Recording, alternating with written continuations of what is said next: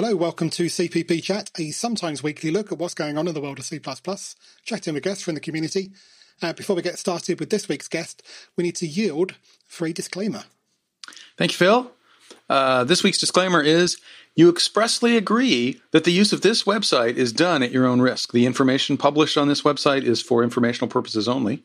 Any reliance you place on such, you do at your own risk. You understand that while great care is taken to provide you with the best possible information possible, CPP Chat Company makes no representations or warranties of any kind, express or implied, about the reliability, accuracy, completeness, security, or currency of the information provided. I think I misread that, but that'll just have to do. I think you just need to resume now. That's right. Oh, no. I think we are going to be plagued with coroutine puns. I'm sure you've never heard any of those, have you, Gore? No, I heard. You've heard some, have you? Yes. Well, actually, I heard a very nice name for the C++ 20 on one of the Russians forums. It is, let's see, Kokomora. Concepts, coroutine, modules, ranges. Kokomora. Kokomora. That's a name for, yes. I'm sure you can get another co from Consexpert in there as well. That's right. Kokomora. So our guest is Gore. Am I getting your name right? Nashanov? Yes, Gore. Yes, Gore Nishanov. Gore. Yep. Everybody knows Gore. Okay.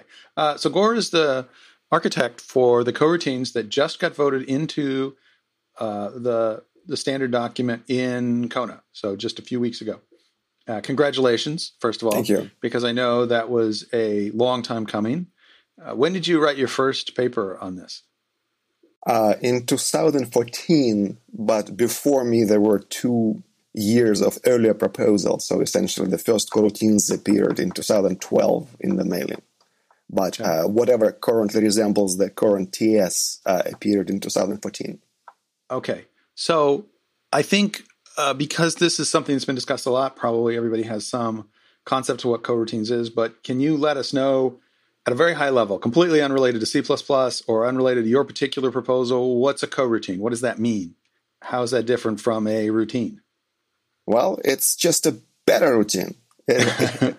and that is essentially how Knuth defined it, that a regular subroutine is just a special case of a more general construct, a coroutine.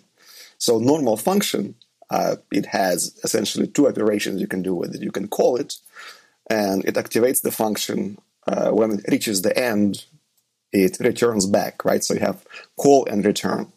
Right. Where a coroutine... So that's a subroutine. In other words, it's a sub of some other routine. Yeah, it's a subroutine. Some routine is calling it, yes, and its lifetime is exactly and completely subsumed by the calling routine. Right. And coroutine just gets 2 more extra operation in addition to call and call and return, like normal function. It gets also suspend and resume. So suspend allows you to yield control back, for example, to the caller before completion of the function. Right. And then there is some way to resume the function later. And So in this sense, the co means that it's not subordinated to the routine that's calling it. It's a co-routine. It is a routine that can be called and then returned from and then called back into. Its lifetime is not necessarily less than the calling routine. Yes. I think coroutine first appeared in paper by Melvin Conway in 10 years before Knuth defined coroutine. So I guess the name coroutine is Conway's, not Knuth. But anyway. All right. So before we get into your particular proposal, we want to do a roundup of what's going on in the world, including talking about events that are coming up and things like that, right? So do we have any news related to any of the particular conferences? ACCU registration is open. It's going to be 10th through 13th in April. MBO++, the Embedded C++ conference, is in March 14 through 17. Oh, that's this week. That's this week. Okay. And C++ Now, we have, in fact, notified submitters about which sessions have been submitted. If you're absolutely dying to get a list of submissions, you can contact me. I'll let you know. But the schedule itself is not up because we're still in the process of, step one is knowing what we're going to schedule, and step two is figuring out where everything is. So that's kind of, we're between those two steps right now. Let's see what else is going on. After C++ Now is Co-C++ Tel Aviv. They have their schedule already up online. We'll have that in the show notes so that you can look and see what they're doing. And then the Italian one, again, is in June with Andre Alexandrescu keynoting that. And then we have some articles. Do you want to talk a little bit about these articles, Phil? Yeah, I mean, I have to admit, I haven't read through these in detail. I saw them on Reddit and scanned through. They looked interesting enough to mention, particularly because of their relevance to the recent meeting at Kona. So the first one was from Vector of Bull. That was Colby Pike, who we mentioned last week, talking about modules. Looks like part of a new series, Understanding C++ Modules, and this is part 1, Hello Modules and Module Units. And just from browsing through this, I didn't go into it in too much depth, but it does seem like a nice, clear breakdown of the terminology and the different components that make up the language of modules, and also going into some of the misunderstandings around them. So I thought that's quite worthwhile. Yeah, so now's kind of a good time because when modules or any major feature is being discussed, there's enough changes. Some of them are cosmetic, but they make everything look different. And so, before things get voted in, there's a lot of discussion, a lot of back and forth. Maybe you want to kind of tune that out because you don't want to invest a lot in learning something that you know is going to change.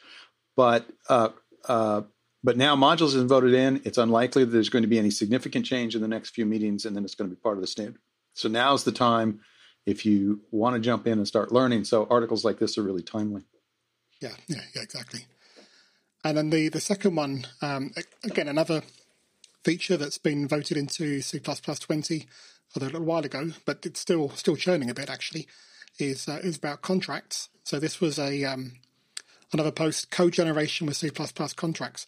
And what was interesting about this was not so much the discussion of contracts themselves, but the fact that it mentions a branch of GCC that you can get on Compiler Explorer that does have contracts support implemented. So you can follow the link from that. Well, just go to Compiler Explorer and search through the GCC versions available. And I think the first one at the moment is the one with contract support, so you can actually play with that now. The conclusion of the article, by the way, is looking at whether this particular compiler takes advantage of contracts to do any additional optimizations yet. And although it looks like it should have done, it wasn't able to bear that out in the figures. So not sure how interesting that is at this point. What interested me was more the support for it in GCC that you can get in Compiler Explorer. Right. Good on Matt for implementing those. He's got a couple of different flavors that are available online, so you can try them out. It's incredible service to the community for people who are experimenting. It's one thing with if you've got a library modification you want to do, or if you want a new library, put it in Boost, send it to people, that's fine. But if you actually want to do a language change, that's really hard to send that to someone and say, here, play with this. And so it's great that we can play with that on Compiler Explorer. I think this is an interesting thing because I'm sorry, Gore, go ahead. Oh, I was just going to say that I think with contracts, probably we are going to see this long maturity of contract implementation, because I think everybody will start with just accepting the syntax and inserting runtime checks. And then the tooling will pick up, optimizer will start removing redundant checks. So I think it is a feature that maybe immediately you will not start getting a payoff. But as long as you start coding to that and start using them, over time, tooling and compilers will actually make it amazing. Right. I think one of the really controversial things about contracts has been, what is the compiler allowed to assume about the optimizations it can make? So, for example, if you turn off your preconditions so that they're not actually evaluated, is it still okay for the compiler to assume that you tested it with that on, so it can still make the assumption that all the things that you've specified have to be true are true? And that's very controversial, because some people are saying, well, that's a no-brainer. Of course, that's exactly what we want this for. And other people are saying that means we're shipping real software out there that's going to make assumptions that aren't valid. And so very controversial. And that may be a while before compilers completely implement this in interesting ways. On top of which, once they start to decide, okay, we understand the intent now, you still have to roll out those optimizations and figure out, okay, what are we going to do? This is going to be interesting to follow. I think, as Gore says, there's a lot coming on this one. Just before Kona, we had the interview with Bjorn Faller about contracts, and we touched on a lot of those controversial issues. So, of course, it was going to be debated in Kona. And what did they do? They changed some of the names. Yeah. They hotly debated all week long, and they couldn't come to consensus on anything except some cosmetic terminology things, which probably were an improvement, which is why they were able to get consensus on that. But there's probably a lot more that's coming here. I also wanted to talk about an article, and this is from PVS Studios, and it's based on the fact that Microsoft has open sourced the source to the Windows calculator. And there you go. All right. So first of all, very good on Microsoft for doing that. I think this is the trend that I'd like to see a lot more of. I'm not some huge, free software advocate. All software has to be free. If you've got proprietary software, you have reasons to not make it open source. But here's an example of something that, the key to Microsoft's success as an operating system is not how well the calculator runs. So if we make that open source and we detect bugs and we make improvements, or maybe somebody comes along and says, hey, I can make a completely better calculator, but I don't want to start from scratch. I'll take, the open source version that Microsoft has, and I'll add the cool features that I think are cool and either give that away or maybe even charge for that. But the point is, so yes, good on Microsoft for making it public, and then good on PVS, because what PVS Studio does is they take open source stuff all the time and they run their tool. Of course, this is advertisement for the tool, but there's a couple of things that come out of this. One is there's bugs detected, and PVS, every time they do this, the question keeps coming up. So, well, wait a minute, are you reporting all these bugs? Yes, every time they do this, they report the bugs they find. But the other thing is it teaches us, this is why we read the article, it teaches us these are the kinds of bugs that real-world code, shipping code that's probably been reviewed, code with lots of users, still somehow this bug has snuck through. That's educational for us. And I think one of the things to talk about is, this is the calculator app. I assume if other people are like me, now I don't use Windows, but I use the Microsoft calculator, the Macintosh calculator all the time. I assume this has had millions of users, hundreds of millions of operations. You would assume there's no possibility there's any bugs left. And it's not that complicated, right? It's just a calculator, and I don't want to deprecate the work that goes into that, but it's not a spreadsheet, it's not a word process, just a calculator. It should be simple, no bugs, right? And yet, of course, some of these bugs have been identified, and he even says in writing the article, one of the bugs looks like it was fixed between the time he began the article and the time he finished the article, so he had to explain as well. If you try to look this up, that bug won't be there anymore, but it was there, I promise. So I just think it's great. And kudos to Microsoft, kudos to PVS. There's just a few things I wanted to talk about. Let's see, I took some notes here. And I think the big thing is that one of the commenters, and I don't know how to pronounce his username or screen name on Reddit, DeCourcy, perhaps, something like that. One of the things he said is, use of modern C++ would probably have avoided all the bugs that were that he was talking about. And this is one of the things, I worked at Microsoft many years ago, and it was during a period of time when there was this thrust on trustworthy computing, and there was lots of security stuff. And I suspect security is even more important now. You could ask Gore about that because he's at Microsoft now. But at that time, they had people who were going around the company and giving talks and examples of security issues. And I was really excited about this because if I can write more secure code, I'm all for that, right? So I went in and I was really disappointed because every single example they gave was something having to do with arrays or character pointers or something else that I would just never have used because the examples may have been from C++ code, and all the examples were real world code that, someone at Microsoft had written and code reviewed and shipped that bug, and then was later detected and documented. So they were all real world bugs, and most of them were in C++, but none of them, as I said, were involving the string class or the vector class or any of those kinds of things. So just using modern code would have avoided every single security problem that they talked about. And again, this is what this Reddit user was talking about in terms of what was found in the calculator code. If we just use modern techniques, it's not using the modern language is enough. You have to use it. You have to take advantage of the features that are there, because everybody knows you can write really crappy code in modern C++. The other thing he wanted to, one of the things that was pointed out was a bug where an exception class was derived from std exception, but it was derived privately instead of publicly. And this can make a difference, a big difference, because if you're trying to catch exceptions, you can catch based on base classes. If you throw an exception, you can do a catch based on a base class, but it has to be a public base class. And one of the interesting things about C++ is it was specifically designed so that if you change something if you change any access specifier, you change something from public to private or back or forth, if your code continues to compile, it will still do the same thing it was doing. You won't introduce a bug. You may prevent it from compiling. You may have taken something that used to be public and now you make it private and now it won't compile. You might do that, but you will not change the behavior of the code, because either it was able to get that function or it was not. And C++ was designed that way on purpose.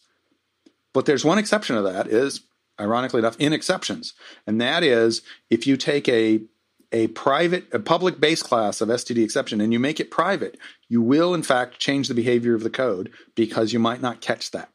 And you won't catch that at compile time. Any other problems would catch at compile time. And it's one of the interesting things to me about the language that this idea, first of all, that Bjarne, when he was thinking about this and thinking about the difference between private and protected, he made it so that you couldn't introduce a runtime error by changing that. It either won't compile or it'll do exactly what it was doing before. And I think that's a great idea for C++. Unfortunately, there's this one hole in that, and that has to do with catching of base classes. Which, by the way, which just goes to show that to catch an exception, you must think like an exception. That's true. That's true. This is why, the way, another one of my soapboxes, you all know, I'm big on East const. I'm big on using signed numbers for quantities, my other soapbox, and I don't get on this one very much. And that is, I use struct everywhere. I never use class. And part of the reason is because almost always when we use inheritance, we want it to be public inheritance. And whenever I have any public methods, I want to list them first in my class. So I always use struct. I never use class except in a template declaration. But to declare a struct or a class, I always use struct. I don't preach on that one much. That's just my personal preference. But one of the reasons is it doesn't cause this kind of bug. It makes this kind of bug less likely, because how often do we actually use private inheritance? It's unusual. Anyway, enough of my soapbox. There's some interesting bugs. You should look at them. We'll put link to this in the show notes. Do we have any other newsy stuff, or can we dive into what Bjorn is here to talk about? Yeah, I think we're a bit light on news this week because it's only a few days ago we did the last episode. Okay. All right. So you got this voted into standard. I hope you've had a little bit of time to rest and reflect on that. Now, what do we need to do? We need to educate people. What's the next step? We need to bring ecosystem for coroutines and get compilers in sync and get the implementations in major 3 compilers. Mm-hmm. Because essentially coroutines came naked just as a language feature. So imagine if in C++ 98 we would have templates, but we don't have a template standard library, and everybody just develops some kind of library. So we did the language first with the hope that community will figure out awesome ways of using coroutines, and then we standardize the best. Because sometimes whatever libraries come from the committee may not be the most efficient one. At least initially, I'm thinking StudAsync and StudFuture, right? So we don't want to standardize something that we later discover it's not as good. So the idea was we'll focus on the language, we'll work with the libraries, and eventually we'll standardize the best version of Tusk, the best version of generator people developed. And also... This is a bit of a departure. In the past, when the standard first came out, it came out with namespaces, and the standard library used namespace. Of course, there wasn't much; just put it all in one namespace. When the standard introduced initializer lists, right? Well, the library, the same release that has initializer lists in the language, initializer lists are in the library. We introduced no accept, and in the same release, no accept is in the library. So we've tended to do that. However, 20 looks like it's going to be some differences. We're going to have concepts. We're going to have modules. There may be some module support, very rudimentary module support. There's a lot of things that we're not going to see reflected in the library. Concepts, as I said, contracts, some of these things that are not going to be in the library that are going to be in the language. And I think that's reality, because we can't nail the correct library until we've got the language feature. And we've been mostly lucky in the past that we were able to kind of keep those in sync. But I think with 20, we're going to see some significant language stuff that isn't going to be properly supported in the library. And so and in some cases it might be because it's just not easy to know exactly how to do it. Do you feel like you know how libraries should support it and we just haven't had time to get there? Or do you think it's still some open issues? I think it's both. I think over the last, 5 years, we had coroutines implemented and we played with them. We roughly got the understanding how it should work. But we have new features coming into the language in 23, network NTS, executors, and other fun stuff. So we would like to make sure all of them are a coherent whole. Also, we got the concepts in, and that affects how people specify libraries and how we are writing libraries. So it feels like we may get into the TikTok, like an Intel, where they reduce the size of the transistors and then do the architecture change within the same one, and then they repeat that. So it looks like right now we jammed very late many important language features, right? And there was no time to catch up, because I think coroutines didn't change much since 2015, right? So we did not vote them in 17. And hope was that immediately once 17 is shipped, we merge the coroutines, and then we'll have another 3 years to polish the library support. And that didn't happen, and that didn't happen with modules as well. So both modules and coroutines, they came very, very late to the deadline of the feature freeze. Right. But I'm thinking that we can mitigate that by, having somewhere a public coroutines starter pack. Like one header that gives you a generator, Tusk, and a few other utilities you wish you had in the language. But and that might help.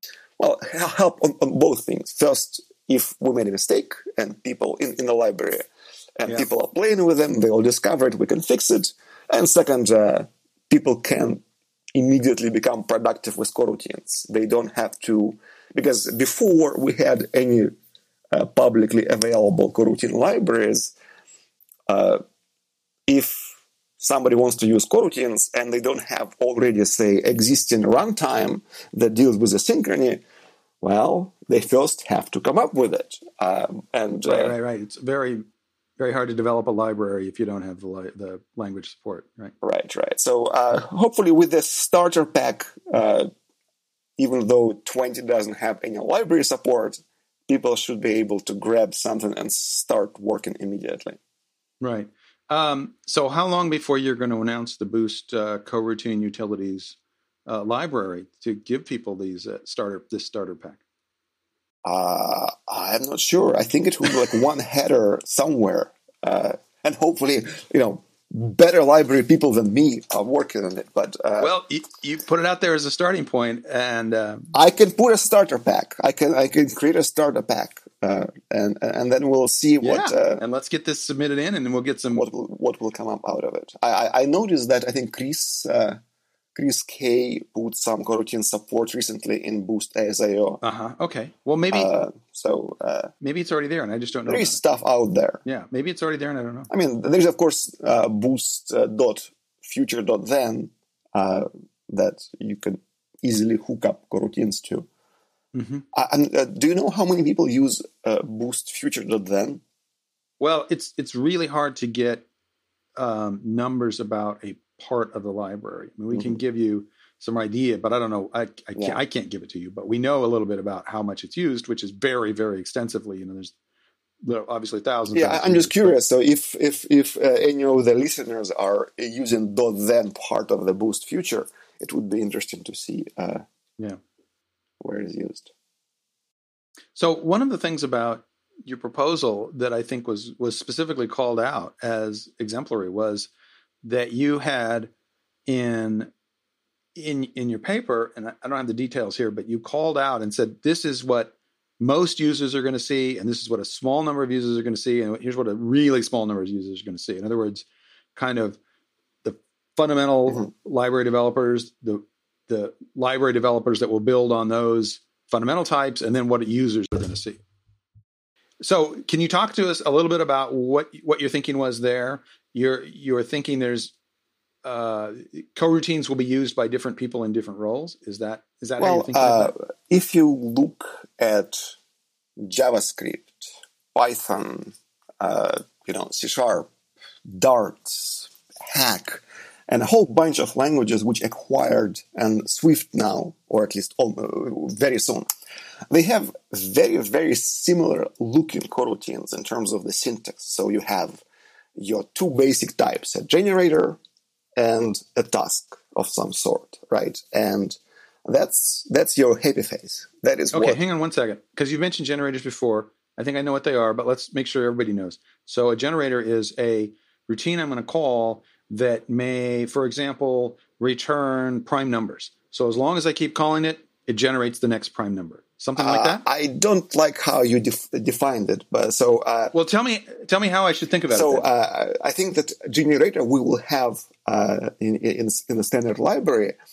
It is a function that returns an iterable or an input view adapter or something like that. So essentially, it's let's temporarily forget about ranges, even though they are amazing. But for those who are not familiar with them, I'll just talk in terms of pre-20. So iterable is a pair of begin and end, right? Okay. And begin and end, you can plug them into standard algorithms. You can use them with range-based for and just play with them directly. So generator is just a function that returns you an iterable. And its implementation is a coroutine which yields values. So let's say generator of int f yield 42, yield 43, right? So that is a generator. But from the outside, you don't even know it's a generator, apart from the return type. Like you just know it has a begin and end. But it is implemented as a coroutine. So essentially, your function looks like a function, but it's actually a state machine, and it's simply expressed as an imperative control flow. So your yields are the points where you actually give the value back, and then so to the caller, I'm calling and I'm getting an object on which I call begin and end. That's the return. Yes. However, yes. So you when I call begin, I'm getting an iterator then that every time I do a plus plus, it's calling back into the coroutine, which then does some calculation and says yield. Yes. Or maybe it reached the end. And when it reaches the end, your iterator will match end iterator. So Okay. That is why I said that, well, it's not exactly that every time you call, you get the new value. No, you get something that you already know how to deal with. It's just that the iterator is smart. So it knows when you plus plus, it actually resumes the coroutine, and it works for a while, and eventually it yields the value back. Or maybe it runs through the completion. So generator is a very simple thing, and it's very easily integrates with the rest of the standard library. Okay, so that's the generator side, and what's the alternative? The alternative is a completion routine. Alternative is a synchronous task. Okay, which could be pretty much it could return a stood future if you want to, but essentially the idea is that you're getting back some type which represents a value which is not there yet, like stood future or a boost future, right? It's this placeholder out of which you can eventually get the value. Right. That sounds like a future. Yes, but what's different? And then it's just that similarly, like with generator, you implement it as a coroutine as opposed to a handcrafted state machine. So, right, it's that you have a point in your function which says await on something. So, for example, some very, very simple function that says, future of t or future of void of g, print something, then await on some computation that will eventually returns you 5 or whatever. And then you return that value plus 1, for example. So when you call this function g, as soon as it hits await, it returns back your future. So you have this future, and you actually have no idea that the function is still running. You don't know what is the implementation, because in C++, coroutine or not, it is an implementation detail of the function. You still work with the function from the outside like any other normal function. Whatever the contract of the function is, that's how you work with it. But normally, if you want to implement like an iterator for the complicated logic, you have to create a class, and then, you have to do a state machine by hand. Mm-hmm. And similarly with asynchronous problems, you have to do it by hand. And coroutines, they automate creation of that state machine for you. Because the function is only suspended, so the state of the function is maintained. Yes. The function is your state machine. Yes. So I don't have to write something that says, I'm going to return, and I'm going to create a structure that has this information in it. Yep. Instead, compiler does it for you. I just have the function itself, and I've declared things on the stack with whatever properties those have, including accessibility or whatever. And I'm then suspending the function, and that is the state machine, which is the natural way for C++ programmers to think about. Yes. State machines it's a function at a certain stage, right? And it's interruptible and resumable at will by the caller or by where the function has inserted the... No, it is... I wouldn't say it's interruptible by the caller. It's more of it's interruptible where the code has put in the suspend. It is await. The author. Yeah, it is author of the function which marks up the point where the function may need to get suspended for whatever reason. Right, but it's the caller then is resuming that. Somebody is resuming it. It depends on the scenario. Say in the generator case, obviously the caller is resuming it, right? Because there is a guy with an iterator, right? And it says plus plus. It keeps going, right? Dereference reaches for the value and grabs it. So in that case, yes, it is a caller. But if you are doing some kind of asynchronous operation, you are awaiting on async read, for example, from Boost as IO. And then it is your event loop. It's your thread pool It is your completion routine from whatever facility you are using is the one which resumes your asynchronous computation. So let me see if I get this right.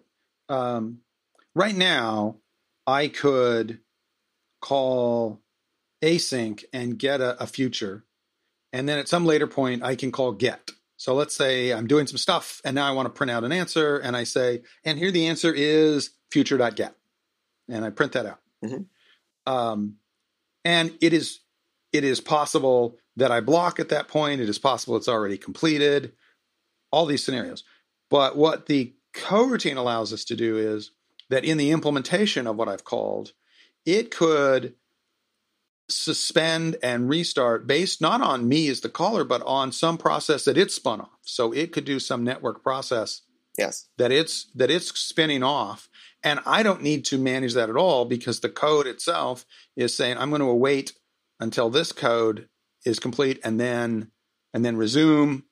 So it is the author of that code is deciding when it's going to wait and what event it will trigger on. Is that how it works? Yes. So sometimes, as we correctly talked before, yield, it's the guy who pulls the strings, directly controls it. And sometimes it's something external to the function. It is a synchronous event, a network card received a packet. So it triggers an interrupt, it is delivered somewhere to some queue. Then somebody dequeues it and then calls you back. And the callback actually resumes the coroutine. So those are two most commonly occurring scenarios for coroutines. And we're going to have some nice library support for those two. And we'll have more, but yeah. Yeah, I would say we not only need library support, we need some best practices and patterns because it's just listening to it, I'm seeing all sorts of possibilities for resources to get spun off and never get cleaned up, threads that just magically are never continued and then they're just hanging there. I'm sure that you've thought through all these scenarios. I'm not being critical. I'm sure that you've thought through them. But what I'm saying is that users need to be aware of the best practices and the patterns of how to use this, right? Oh, absolutely. Yeah, because it's a new way of thinking about code, which, as you said, lots of languages have this, but it's not the way C++ has been done. If you already, for example, write asynchronous code, for example, you use Boost as I/O, and you write your code as a bunch of state machines that you've written yourself as classes, right, with members representing the completions. Well, for those guys, the transition will be rather simple because you simply replace 50 lines of code with 5 lines of code, and the rest of it doesn't change. And if your code used to work correctly before, then it will work correctly afterwards. I think the big difficult step is if you go from synchronous code to asynchronous code, then you have to learn how to deal with asynchrony in all of the incarnations. But if you're already there, it is a simplification for you. But you don't have to write asynchronous code. You can just have fun with generators, and that's all you need to do.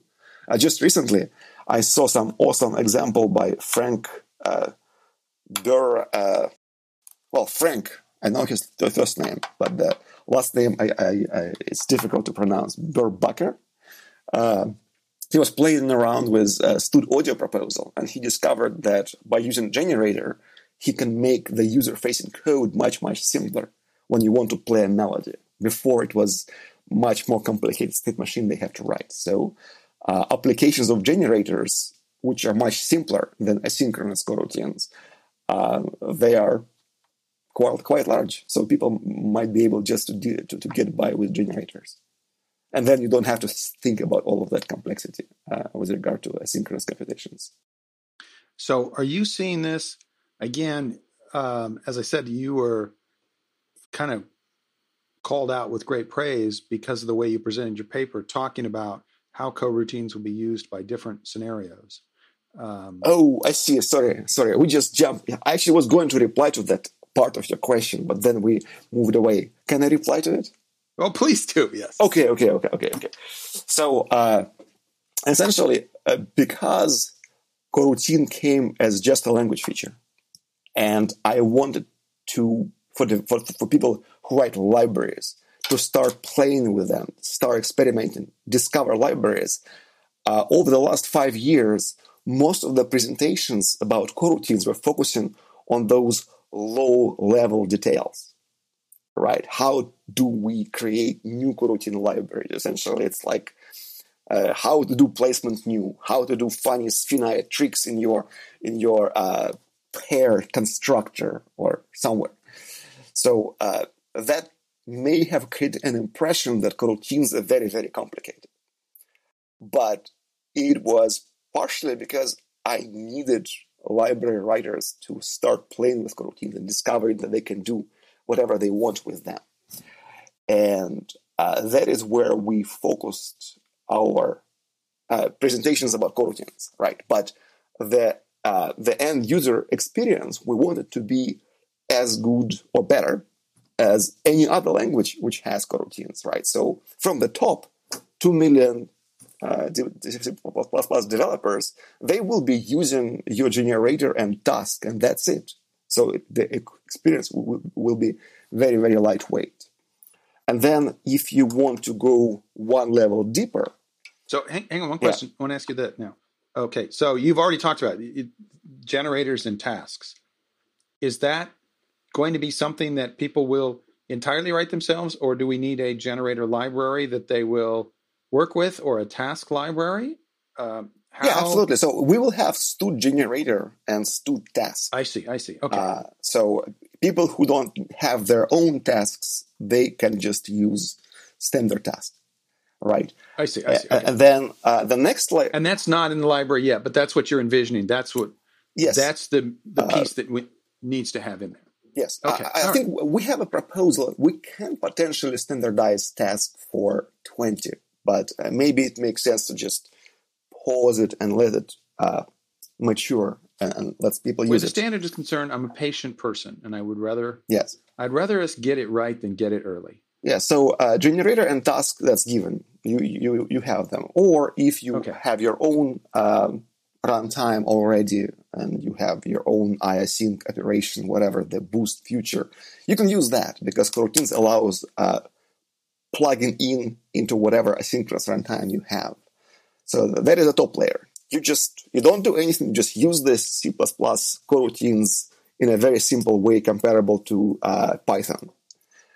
Next layer up.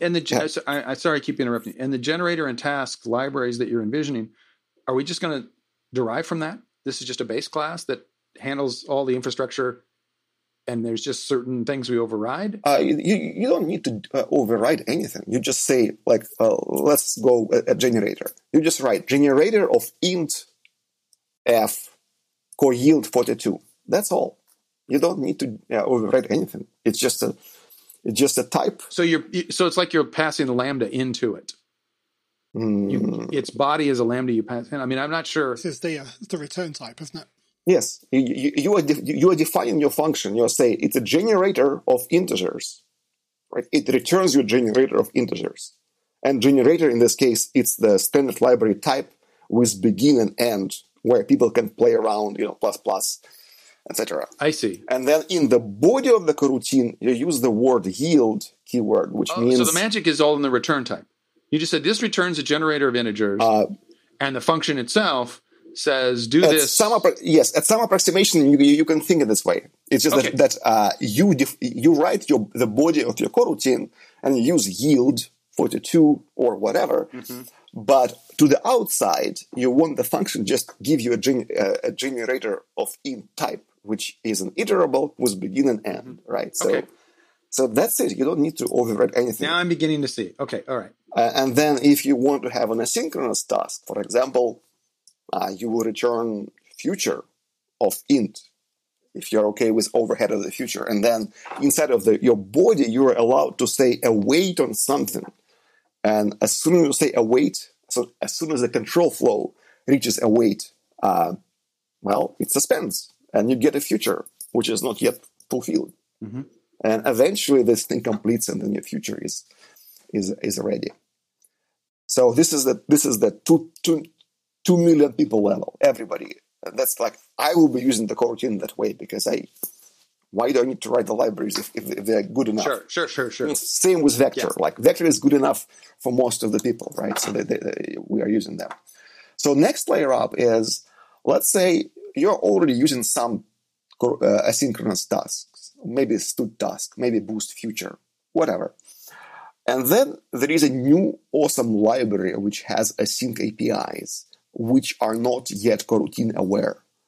So the next layer of complexity is that you can learn how to describe asynchronous operations so that you can await on them. Because await can await on a struct. Like it's a very simple description, awaitable, which explains is the operation completed, how to subscribe to a callback when it completes, and what is the result of it. So you have to define that. So you just need to learn 3 customization points, and you can define how to await on anything. And awaiter could be very, very funny thing. Like it just could put the coroutine in a queue, and then when some scheduler decides that it's ready to go, it will dequeue and resume it. So it doesn't have to involve any threads. It's just a struct that somebody puts into intrusive list. Okay. And there is no heap allocations either. So this is the second level. So the talks that I have seen on coroutines generally haven't been at this level, and that's kind of why I've been kind of confused, because I didn't know how the magic was happening. I saw some really cool stuff that looked like, oh wow, that's really cool. But now, so what you're saying is there's this keyword await or co-await, I guess. Yeah. And it takes a type, and that's going to be, well, isn't necessary awaitable for 2 million people, but for some people, I'll be able to write my own custom type. Yeah. And you said that type then has to have 3 member functions. Yeah. Await, ready, await. So 3 member functions, and those 3 member functions are what are they? How I suspend you, or can you be suspended? What are those 3 member functions? First one is simply a question: is the value ready already? Okay. Like, do we actually need to suspend at all? Because if we don't need to suspend, we just bypass it and just keep going. Okay. Another one, well, if we don't have the value, here's the function object that you need to call when you have a value from it. And that essentially means, say, you have a C library, right? So I'm essentially registering a callback with you. Exactly. You're registering a callback. So I first say, are you ready yet? Yes. If you're not ready right now, then I call you and say, when you are ready, give me a call. Exactly. So, hey, please call me at this, with this callback when it's ready. And finally is, what is the result of the operation, right? Like, if you're doing a sync read, maybe the result is an expected of number of bytes returned or an error. Or maybe it's just the number of bytes returned and an error is expressed as an exception thrown. So that is what your third callable does. So with the callback doesn't give me the value. The callback just tells me now you can ask me the value. So the third thing is give me the value. So if I call the first one, I just say, is it ready? If it is, I then call the third one directly. Yes. If it's not, I call the second one and say, let me know when I can call the third one. Yes. And I, in this case, is a compiler that did a coroutine body transformation. Okay. Because it's compiler which asks a waiter, are you ready? Then give me the result. Okay. So this is the second level. Yeah, I think it's, I don't know, put it at 10,000 people, because essentially you already have the synchronous runtime, but now you have to hook up to an API which just arrived. Your OS released a new API. You got some C library, and this thing just allows you to hook up to whatever you want so that you can await on chrono duration, right? Await chrono duration, and it will give you Now let me ask you this question. So that's how I can implement the thing I want to call await on. Yes. But what is the person writing the word await? What are they doing? Await, I say await on this thing, and we've talked about what that thing has to be. Yeah. But now I'm going to await on it. What does that mean? Is my code suspended at that, or does that just spawn something off and I resume, or what? It is completely under the definition, like it's whatever you want it to be. But the recommendation is so that it makes sense to the reader of the function. So if I'm saying await 5 milliseconds, I hope that it will just suspend execution for 5 milliseconds. So, yeah. But wait a minute. But I've said await on this type. That's the time is not there. Well, I'm sorry. Await on the result of some computation. So if I say await on 5 milliseconds, the type is chrono duration, right? Okay. And then there is a mapping which says, I think we jumped over. There is another customization point which allows to make awaitable any type, like chrono duration. Okay. It will give me that struct with 3 members that will tell me that, if chrono duration is 0 or less than 0, then we don't have to wait. Otherwise, subscribe to some timer that will call me back when the duration expires. Okay. And then what would the value then be? The value in that case would probably be void. Void, yeah, yes. I'm just waiting for that to happen. Yes, but if it's some kind of read from a channel, then it will be whatever you read from the channel, or maybe an error. So if I were to say await on this channel or whatever I'm reading from, then I am in fact going to suspend. My code will be suspended until such time as that callback happens that says now the data is here for you. Yep. But I'm not blocking. You I'm are just not blocked. suspended. Yes. Suspend is observed by the guy who resumed the coroutine as a return. Yeah. Okay. All right. And now, what's the and third category? The third level is when you want to define your own coroutine types. You want to have your own generator. You want to have your own task. That's where you need to go and understand deeper. And then the fourth layer is to do some kind of meta-programming of transforming one awaitable into another and doing funny things. You say that, but we'll have 3 talks on that at C++ next year, not this year. But next year we'll have 3 different people talking about how to do this. And they'll have completely different approaches. Speaking of which, how many talks do I want to reserve for you at CPPCon in September to explain this to users? I think I'm done. I'm not going to talk about coroutines anymore. I don't want to be typecasted. I'm done. No, like really, I think I already explained everything I could about coroutines. So now it will be the library linkage. Maybe I will be talking machine learning or whatever. Okay, but you need to work with me then to find the library people who will give those talks. It's still on you until you pass the baton. You need to successfully pass the baton. Look, we had, at least I gave, first 2 CPP cons were about coroutines, the inner details. Third one was about implementation. Fourth one was about how to hook up coroutines with with the Boost AS.io. So the fifth one was some unusual application I noticed where people use coroutines to wait, to suspend while the value is fetched from main memory to the CPU, which allows you essentially to do hyper-threading in software.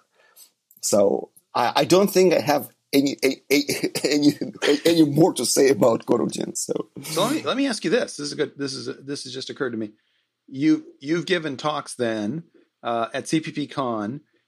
How the proposal has evolved, of course. I mean, proposals are, like laws and sausages. You don't want to see how they're made, that kind of thing.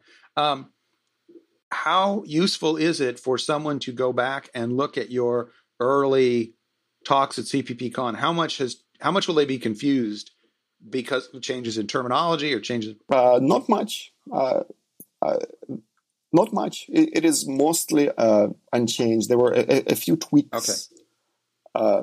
But pretty much it is the same.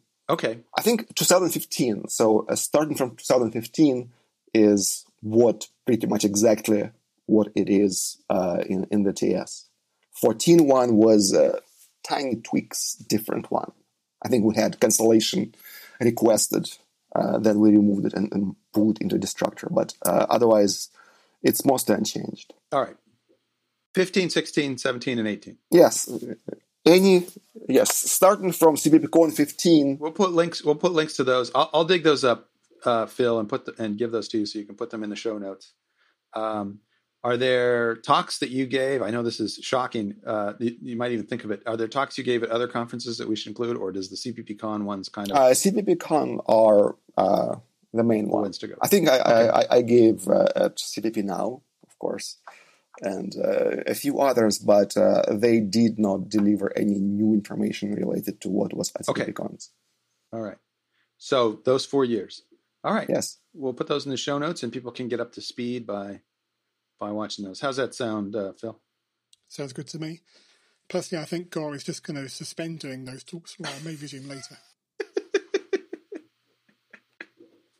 This will be the best part. It's not that he doesn't have to fight in the standards committee anymore to get his proposals in. It's not that he doesn't have to give any more talks on it. It's that he doesn't have to list any more puns on it. That's the big win, right, Gore? Puns only appeared after we added _, right? Before there were there were fewer puns because it mostly was before puns were only limited to a weight, a weight on something, a weight on somebody. But with _, opportunity for puns is tremendous. Yes, the puns will continue until morale improves. That's right. There have been. I don't even want to count how many puns leading up to this talk. When we announced the topic, the chat room went crazy with puns. And well, Phil, you didn't ask any coroutine questions. I've just been suspended for a while. Yeah, I did have one actually, which was around. You sort of touched on it a little bit towards the end, but you talked a lot about generators and particularly the async tasks. But of course, you can use coroutines for some very different things as well. Do you have anything to say about that? For example, like error handling is one use that some people have put it to. Yes, you can, because if you think of it, expected of T is just a future which is already ready. So if coroutines give you a way to propagate the errors in the nice exception-looking fashion, for futures, they can do the same for expected and similar types. And because one of the design goals for coroutines were not to rely on exceptions, because we wanted, and we have uses of coroutines in the kernel and embedded where they cannot use exceptions at all. There was a way to propagate errors, retaining a nice control flow, so people can take advantage of it. But at the moment, it is up to the compiler to make it efficient. So by construction, it's not necessarily efficient. Talking of efficiency, I know that's one of the things that held things up a bit during the standardization process was concerns about guaranteed efficiency, particularly in terms of heap allocation and when the compiler can elide that, or whether it's guaranteed to be able to elide that. Is it something you can quickly summarize? Yes, there is absolutely no guarantees with regard to that. Right. So I think if we want, there is a guarantee. You can just delete, or you can. You do not provide operator new and operator delete. You just declare them and add semicolon. So you have a guarantee that your code will not compile if compiler is calling those functions. So that's the only way to guarantee it, but it is a quality of implementation, right? Standard does not give you the rules under which there will be no heap allocation for the coroutine state. Right. That doesn't mean that it will not happen in the future, because we gave a very nice and lightweight syntax for coroutines, but as you probably observed during the committee, everybody wants, including myself, to get an inner coroutine artifact as a struct with which I want to play. And once we figure out what it is, we shall get it. It's just that we don't yet have the one that everybody likes it equally, because we had, over the last 5 years, we had 5 or 6 versions of what that thing might look like. Right. And I don't think we converged yet on what it is. So yes, we will get a guaranteed no heap allocation coroutine artifact as a struct in the future, but not right now. Right now, you just rely on the compilers, and if you're really desperate, just put semicolon at the end of your operator new and operator delete declaration. What you're saying is declare your own operator new and delete without implementing. Yes, so that at link time, yes, the compiler is going to be fine with it, but at link time, your linker is going to say you forgot something, and you will not be in a situation where you're producing embedded code that will in fact try to allocate. Yes. You can prevent that from happening. You can prevent that. Yeah. You can't actually make the compiler implement it in such a way that it doesn't call, but you can guarantee that you won't ship something that does call an allocation. Yes. Very clever. All right. Phil, I know you're trying to rest your voice a bit, but do you have any other questions? No, I think that's about it for today. All right. I want to thank you, Gor, and I appreciate your sharing this with us. I've learned a lot because coroutines is the thing that at the high level I've kind of understood and great, but every time we try to dig down, I always get overwhelmed by the details, and I feel like this time I have a better. I don't think I've completely grasped all the details, but I have a better understanding of what's going on, a little bit lower level. I don't think I'm at the very lowest level yet, but I'm from the 2 million users to the 10,000 users. I'm starting to understand at the 10,000 user level, and that's good. But first level is good enough for everybody. It's only when you need something special, you have to deeper. I understand that. But when you want to explain to the 2 million, you kind of have to understand the bigger yourself. And so that's my job is to explain things. Sure.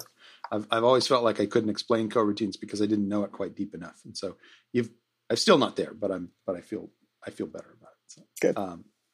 So it's been great having you on. And so what is the next step for you? You're dusting coroutines off your hands. Are you? Is there another language feature that you're wanting to champion? Not yet. I think right now we need to make sure that coroutines are having enough support in the ecosystem so that people can take advantage of it. So I'll be involved a little bit more with coroutines, not necessarily on the language side, but more on the library side. That's terrific. That is terrific. That's what I want to see. Lots of support for it. And I don't think we're ready to put that in the standard yet. I want to see some trial and error and experimentation and talks at C++ Now. Yes. Maybe next time. Not this now. Yeah, not this time. Okay. Well, thank you very much. Thank you very much. It was great to be with you. I want you to join us in wishing everybody safe coding because there's a lot of exciting stuff coming down the pike with C++ 20. So safe coding, everybody. Safe coding. Safe coding, everybody.